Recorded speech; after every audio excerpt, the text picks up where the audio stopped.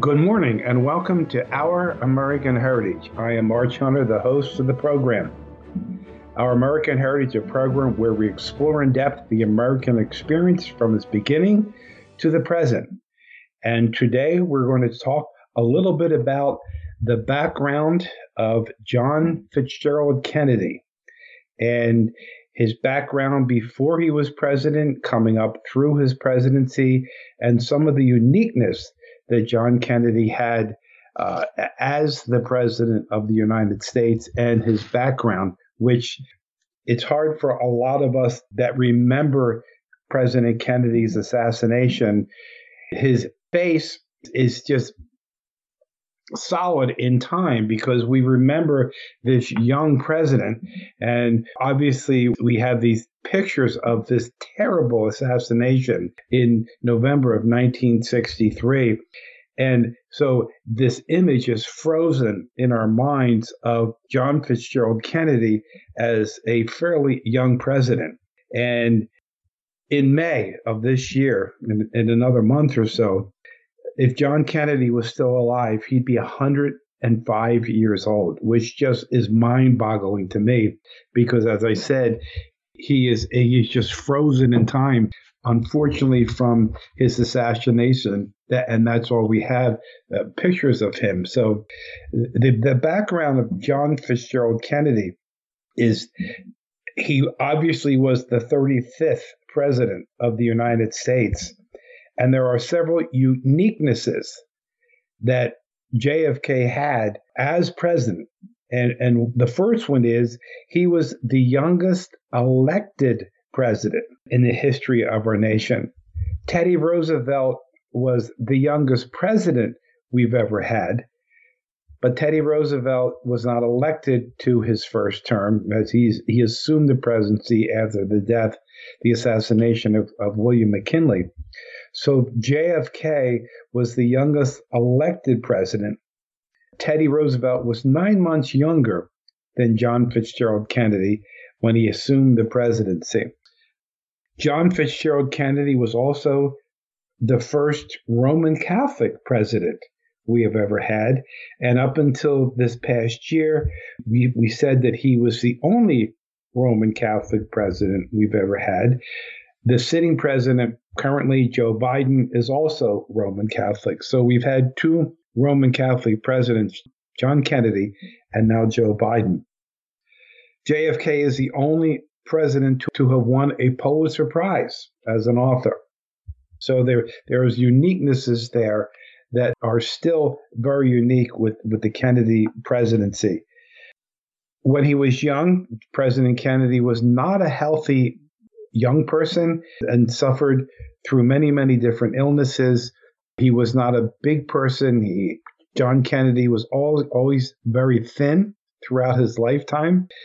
He was not always necessarily the healthiest kid growing up.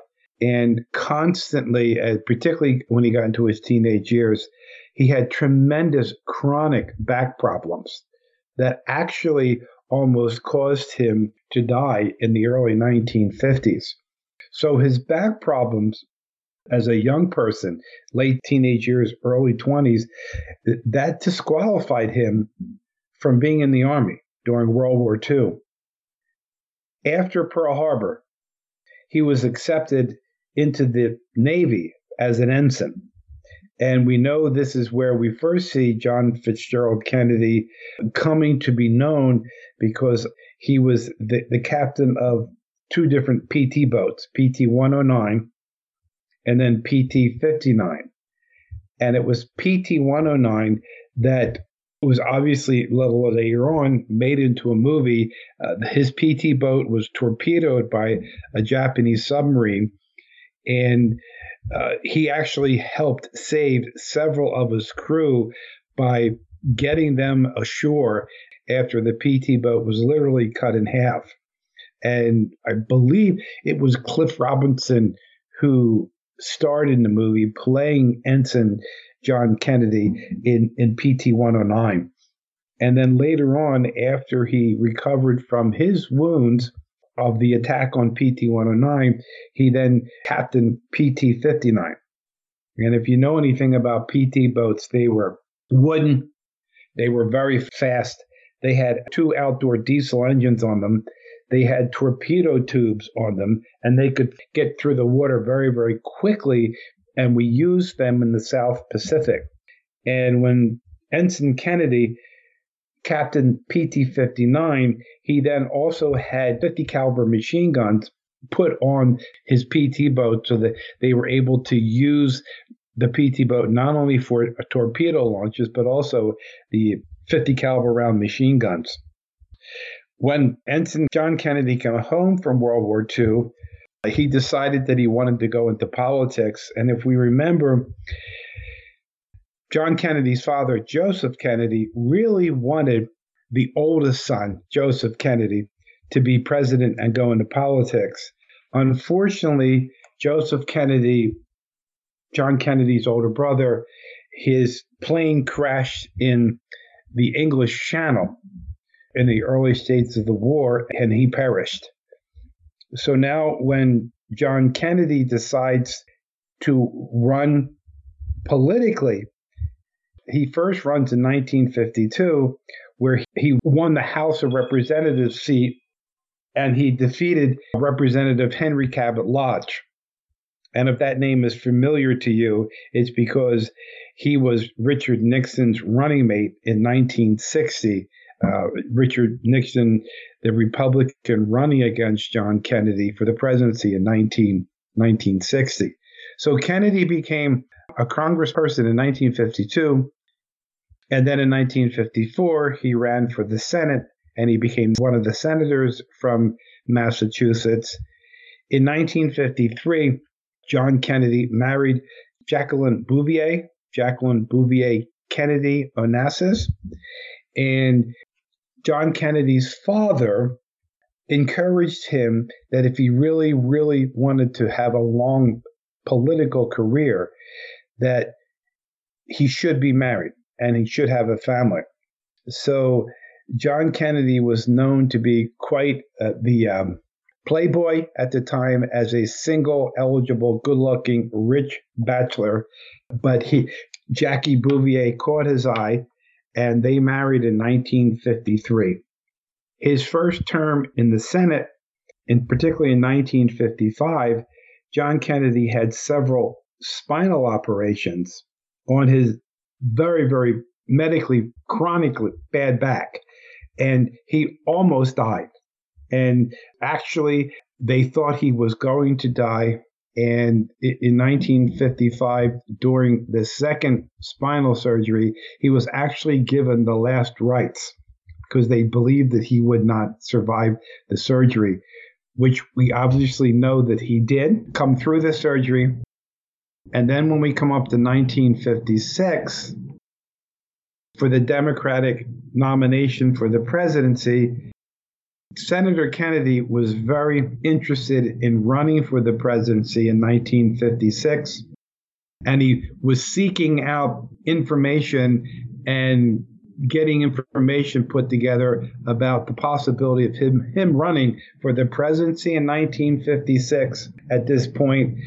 And what the Democrats actually discouraged him from running for the presidency in 1956 because they were well aware of President Eisenhower was seeking a second term in 1956, and the Democrats were well aware that the likelihood of anybody beating President Eisenhower was slim to almost impossible. So though he thought of running for the Democratic nomination, he was encouraged by fellow Democrats not to put his name in nomination in 1956. And we know that Adlai Stevenson got the Democratic nomination in 56. For the second time, he ran against President Eisenhower in 1956, and the result was even worse for the Democrats in 56 than it was in 52 when Adlai Stevenson ran against then General Eisenhower and lost in 52, and then again lost to President Eisenhower in 1956. So we now begin to see Senator Kennedy on the stage, on the public stage of America, because he was able to give some speeches and got some press time in 1956. So by 1960, Senator Kennedy was determined that he was going to run for the presidency in 1960 as the Democratic nominee for the presidency. And it was a hard-fought battle for this young John Kennedy against who a lot of Democrats thought would get the nomination, which was Senator Lyndon B. Johnson. Johnson had been in the Senate now since 1948. He was a very powerful majority leader of the Democrats in the Senate for many years. Lyndon Johnson believed that he would get the nomination and that it was his time to run for the presidency and win the nomination from the Democrat Party and then win the presidency. Lyndon Johnson did not particularly care for John Kennedy. Lyndon Johnson being older, having a lot more experience in the Senate. John Kennedy was a lot younger. He did not have a lot of experience. There was not a lot of legislation that John Kennedy sponsored as a senator. Lyndon Johnson did not like John Kennedy's lifestyle, didn't like a lot of his politics, even though they were both Democrats. And Lyndon Johnson honestly believed he was going to win the nomination. And it was very similar to in 2008 when it looked like Hillary Clinton was going to get the nomination for the Democrats. And lo and behold, the young Barack Obama comes along and pretty much overwhelms all the other Democrats and overwhelms Hillary Clinton and wins the nomination and wins the presidency. Very similar to what happened in 1960, that John Kennedy ultimately got the nomination for the presidency on the Democratic ticket. And Lyndon Johnson was beyond furious that he did not get it. And he told John Kennedy that he was going to give him a very hard time in the Senate. So when the Kennedy team was thinking about who would be the vice presidential nominee, John Kennedy said, I want Lyndon Johnson. And particularly his brother, Bobby, who went on to become the attorney general under John Kennedy. Bobby said, Lyndon Johnson doesn't like you. And there's a lot of differences between you. Why would you want him as your vice presidential candidate? And John Kennedy said, Lyndon Johnson's going to give us a lot of trouble in the Senate. He wants to be president. He'll accept the position of vice president. And when he accepts that, we now have eliminated him from the Senate. We've eliminated his power, and we're going to be able to control Lyndon Johnson as vice president. And John Kennedy was exactly right. Lyndon Johnson accepted the vice presidential place, and John Kennedy and his staff and his cabinet was able to neutralize Lyndon Johnson. And also, remember, John Kennedy was from Massachusetts. It also helped John Kennedy solidify a tremendous amount of more conservative Southern Democrats because of Lyndon Johnson. So we come up to the election of 1960, and the Republican was Richard Nixon, who had been vice president for 8 years under General Eisenhower. Richard Nixon had a tremendous amount of experience as vice president and senator and congressman. And so Richard Nixon ran on, I'm the experienced candidate. We're in the midst of the Cold War against the Soviet Union. I am the experienced candidate who is able to continue to lead our nation. And I can continue the policies of President Dwight D. Eisenhower. What happened was John Kennedy was 42. Richard Nixon was only 3 years older than John Kennedy. Their offices in the Senate chambers was actually right across the hall from each other. And there was many times when they were both serving in the Senate and Nixon as vice president, they oftentimes had lunch together and were very friendly towards each other, but not with politics. So what happened in 1960 is this is where we have the first time the presidential debates are on television. So the TV debates. So in the first debate of 1960, which is the first time it had ever been on TV, which was a major big deal, John Kennedy took 4 or 5 days, came to Miami, Florida. He prepped himself with a lot of information. He relaxed for a few days. He was able to get somewhat of a suntan. And Richard Nixon had just gotten out of the hospital. He had suffered from gout. So Nixon had only been out of the hospital for a short amount of time. He had lost some weight. So when they got to the TV studio, John Kennedy took the TV camera makeup, which is basically a white powder, so you don't sweat under the TV lights. So he's tan, he's relaxed, he's not sweating. Richard Nixon had the 5 o'clock shadow because he had a very dark beard. He had a suit on that didn't honestly fit him because he had lost some weight. He refused to take the makeup, so Nixon is now sweating under the lights of the TV cameras. So we look at the two of the candidates, and John Kennedy is relaxed, he's poised, he looks very healthy, he has a good sense of humor about him. Richard Nixon looks a little disheveled, he looks tired, he has a 5 o'clock shadow, he's sweating, so we got the impression that he was possibly nervous. And if you watch the debate on TV, overwhelmingly, if you watched and you were polled, John Kennedy overwhelmingly won the debate. If you listen to the debate on the radio, overwhelmingly, Richard Nixon won the debate because you're not looking at faces. You're not looking at the cameras. And so from that point on, we've always had presidential debates, and now we know the importance of image. Unfortunately, a lot of us Americans look at the image of a candidate, not actually what they are saying. And that proved out with the polling numbers in 1960. One thing that John Kennedy brought forth in the first debate, he accused the Eisenhower administration of allowing America to get far behind in nuclear weapons and missiles against the Soviet Union. And he said there is a large gap between the missiles that the Soviet Union has and the missiles that the United States has. And so the Eisenhower administration has allowed us to fall far behind in defense. And that was absolutely an inaccurate statement. But Richard Nixon could not rebut that statement because of national security.